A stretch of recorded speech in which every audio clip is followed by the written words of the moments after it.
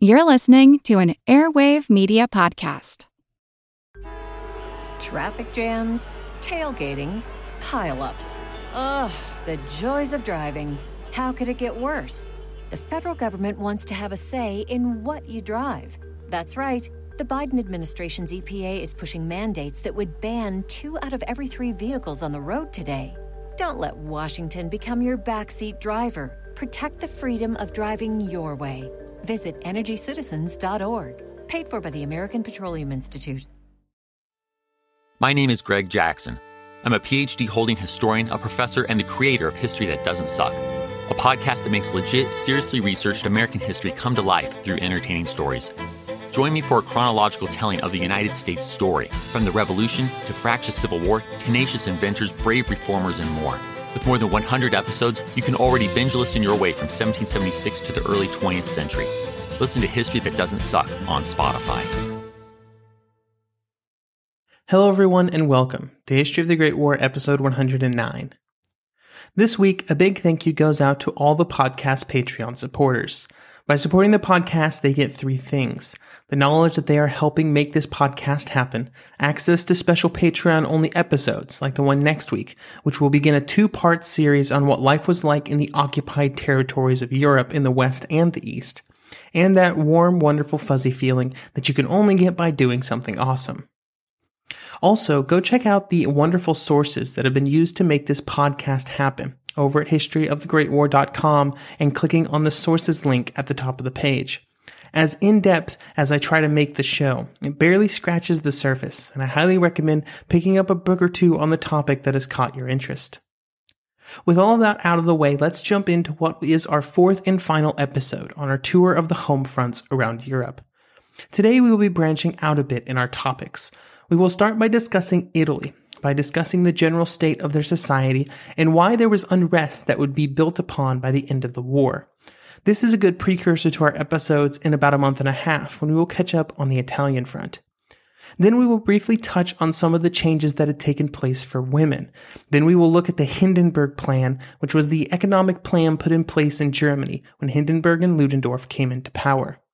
This program had the goal of massively increasing the productivity of the German economy, specifically around the manufacturing of war material. Finally, we will just briefly touch on what was happening in the neutral countries and some of the issues that they were having around food. For those who listened to the free premium episode from a few weeks ago, this should add a bit more information to that conversation, stuff that I found out after those episodes were completed. As I mentioned earlier, this will be our final episode on the home fronts. However, there will be one more episode focusing on food next week, only this time it will be about food at the front. As it turns out, over the course of 3 years, I've gathered quite a few research notes on the topic of food at the front, and with the additions found during the research for these episodes, I think it's time to do an episode dedicated just to that topic. But without further ado, let's jump in. An important bit of information to consider when discussing Italy during the war was the huge role played by the army in society.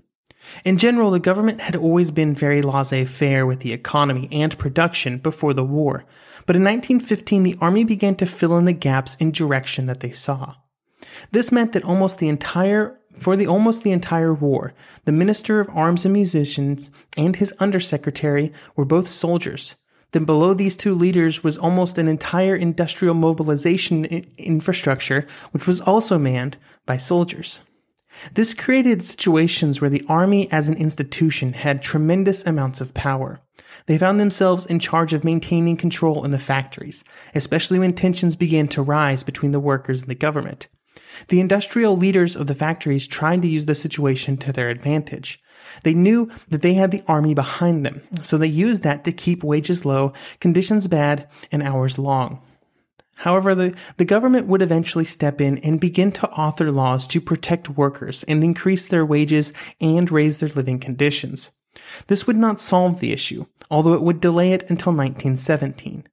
In that year, the issues began with the socialists, who had been organizing demonstrations even before Italy entered the war in 1915.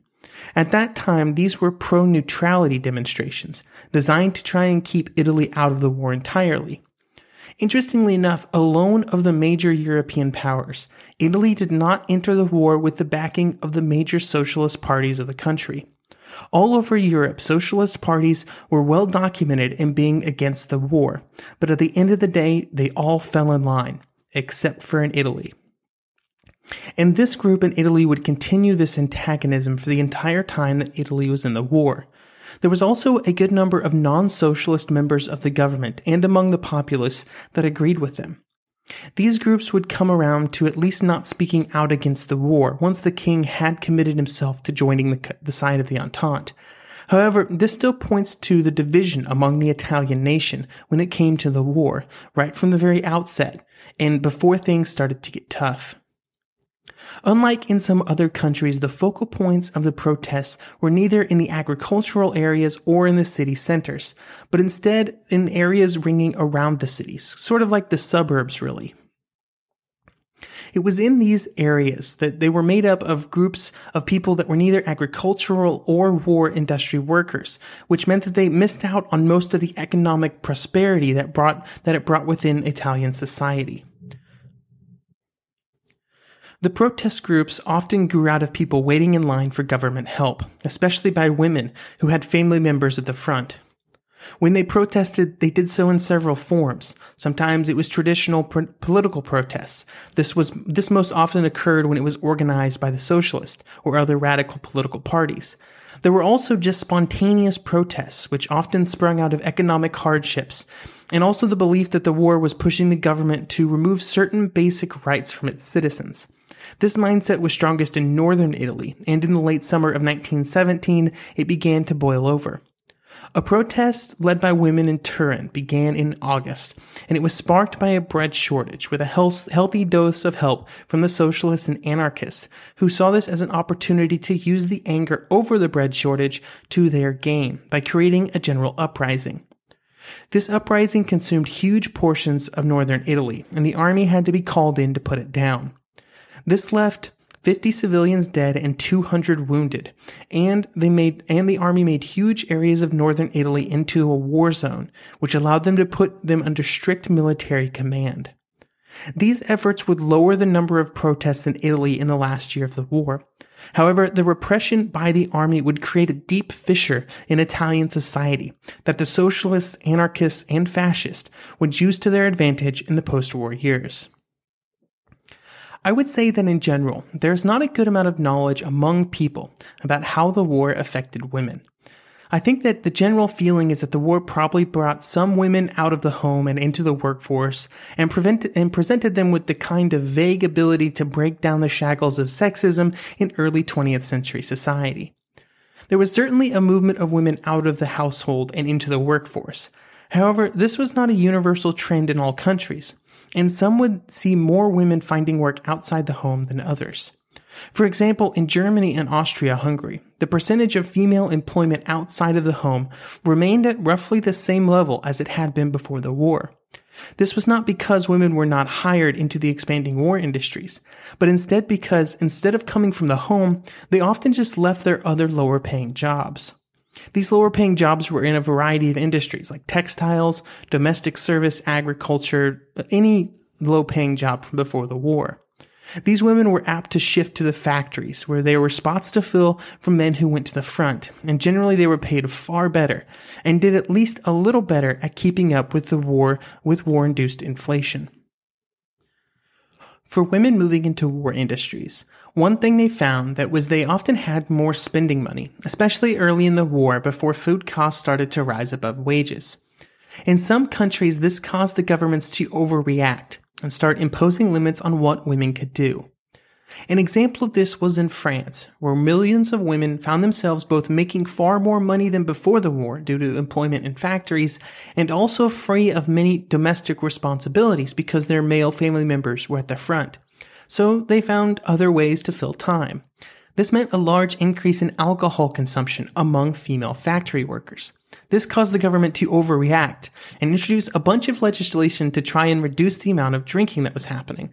All of this legislation combined was probably more anti-drinking regulations than the previous 50 years from the French government, all aimed at women, of course.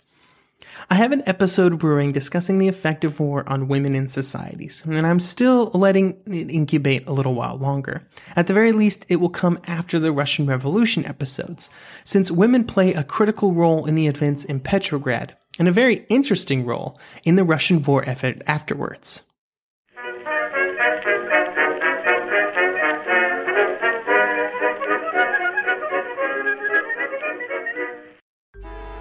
Traffic jams, tailgating, pileups. Ugh, the joys of driving. How could it get worse? The federal government wants to have a say in what you drive. That's right. The Biden administration's EPA is pushing mandates that would ban 2 out of every 3 vehicles on the road today. Don't let Washington become your backseat driver. Protect the freedom of driving your way. Visit EnergyCitizens.org. Paid for by the American Petroleum Institute.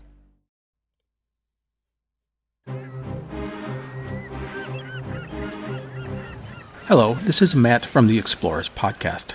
I want to invite you to join me on the voyages and journeys of the most famous explorers in the history of the world.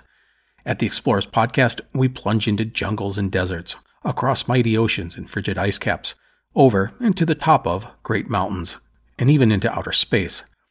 These are the thrilling and captivating stories of Magellan, Shackleton, Lewis and Clark, and so many other famous and not so famous adventurers from throughout history. So come give us a listen. We'd love to have you. Go to explorerspodcast.com or just look us up on your podcast app. That's the Explorers Podcast.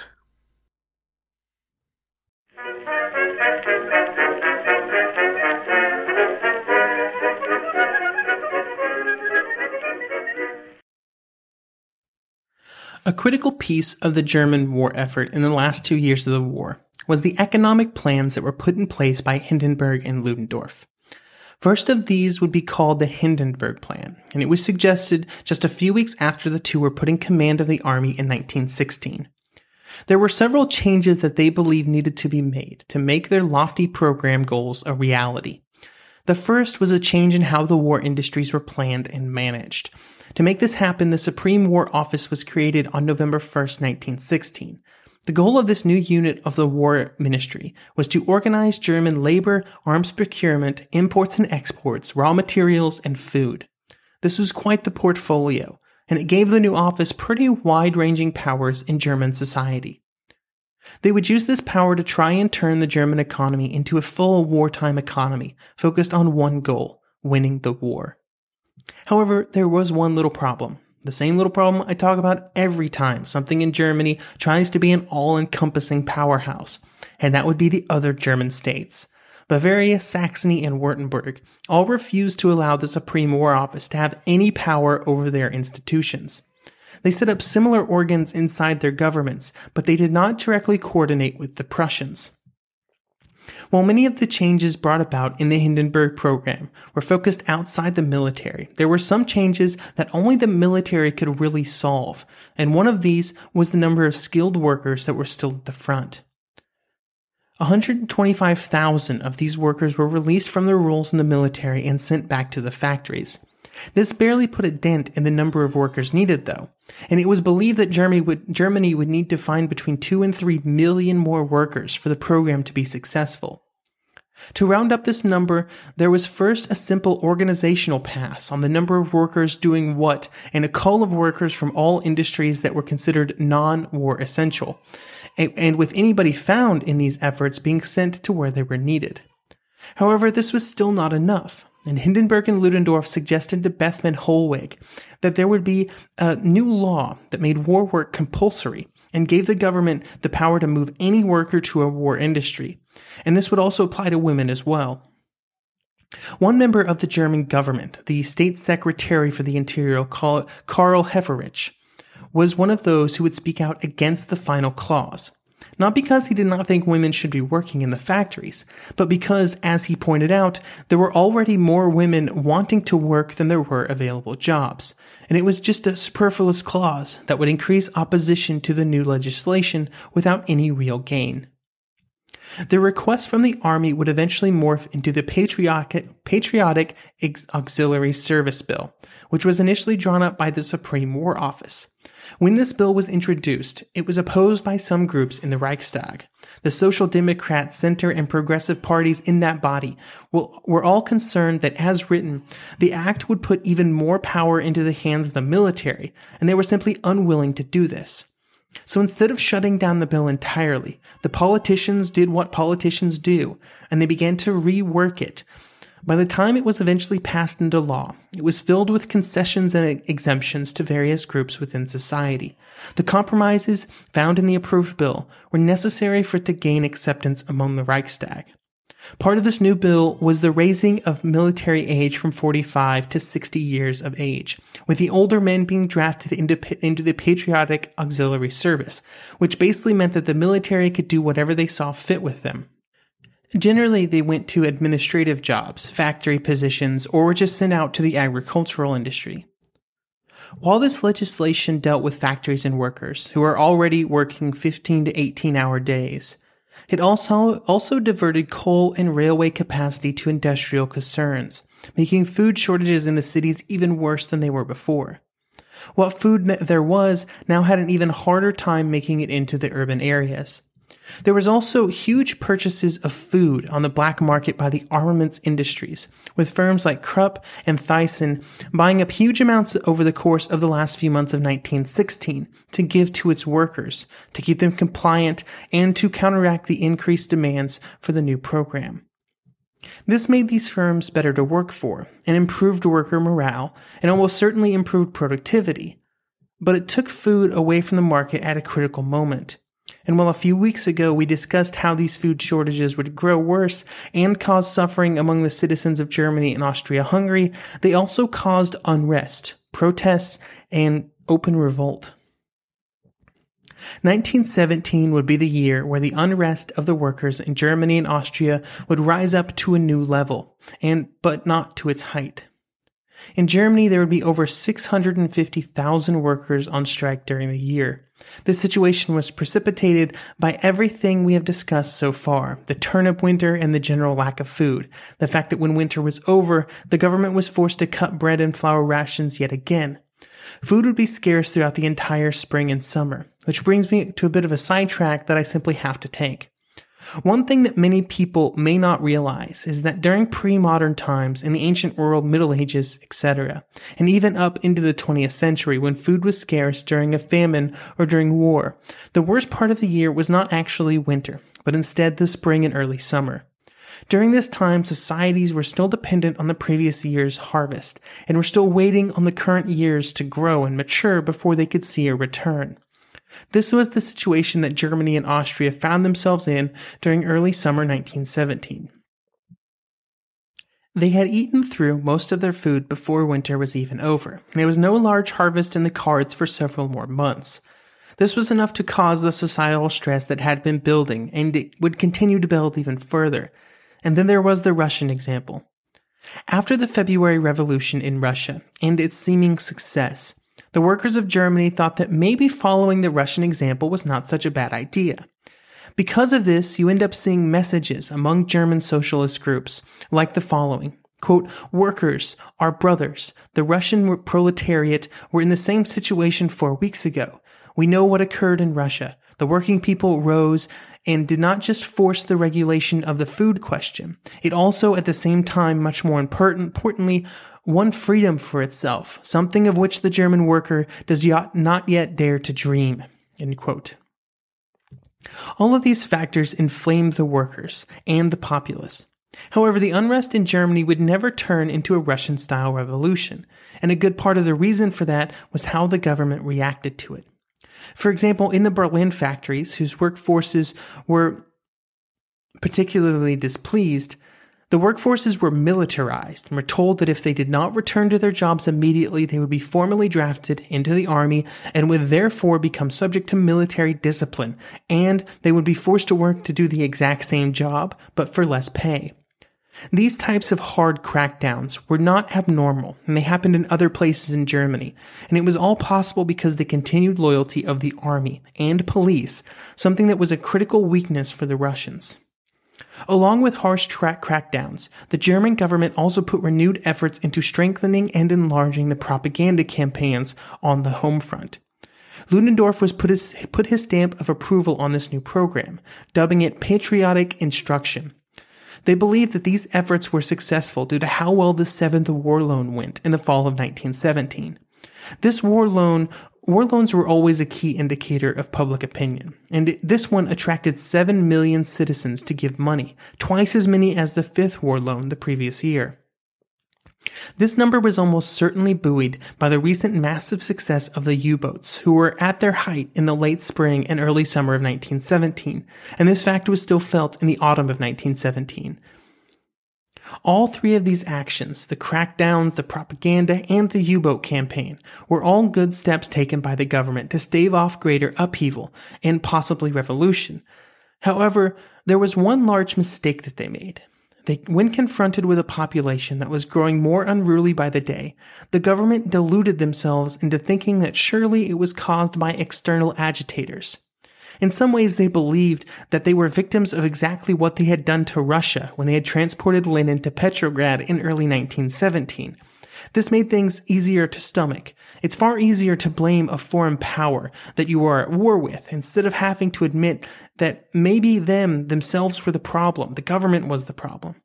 This meant that they often discounted the demands of the people for higher rations, universal suffrage, a public declaration from the government as to accept peace on pre-war borders, and an appeal of the Auxiliary Service Act. These demands were serious, but if the government could blame external forces on their creation, it was easy to ignore them and to try to do other things.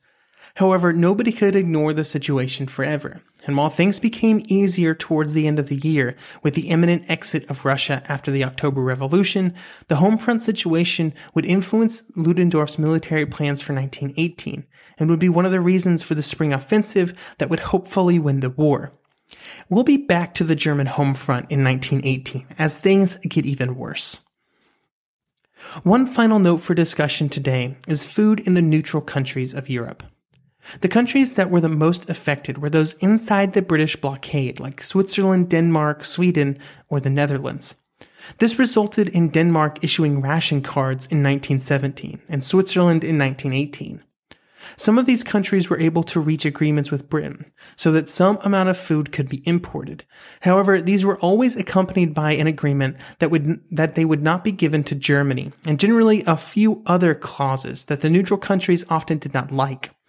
This rationing of countries near Germany was both a key piece of the British blockade and also extremely illegal when considering international law. Unfortunately, there was precisely nothing that the neutral countries could do about it.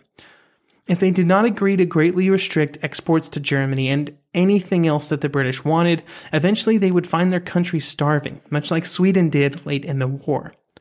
I bring this fact up now because in a few months when we talk about the unrestricted U-boat campaign, I want you to remember the starving people of not just Germany and Austria, but also all of these neutral countries. The British blockade was completely illegal and had dire consequences for millions of people, and that is a fact that gets glossed over pretty frequently when discussing the war. However, the more I research, the more I realize how important it was. Just because the Entente won the war and are generally seen to be on the correct side, it does not mean that they did not do some pretty crappy stuff. And on that somewhat pessimistic note, thank you for listening, and I hope you will join me next episode as we talk about food in the trenches.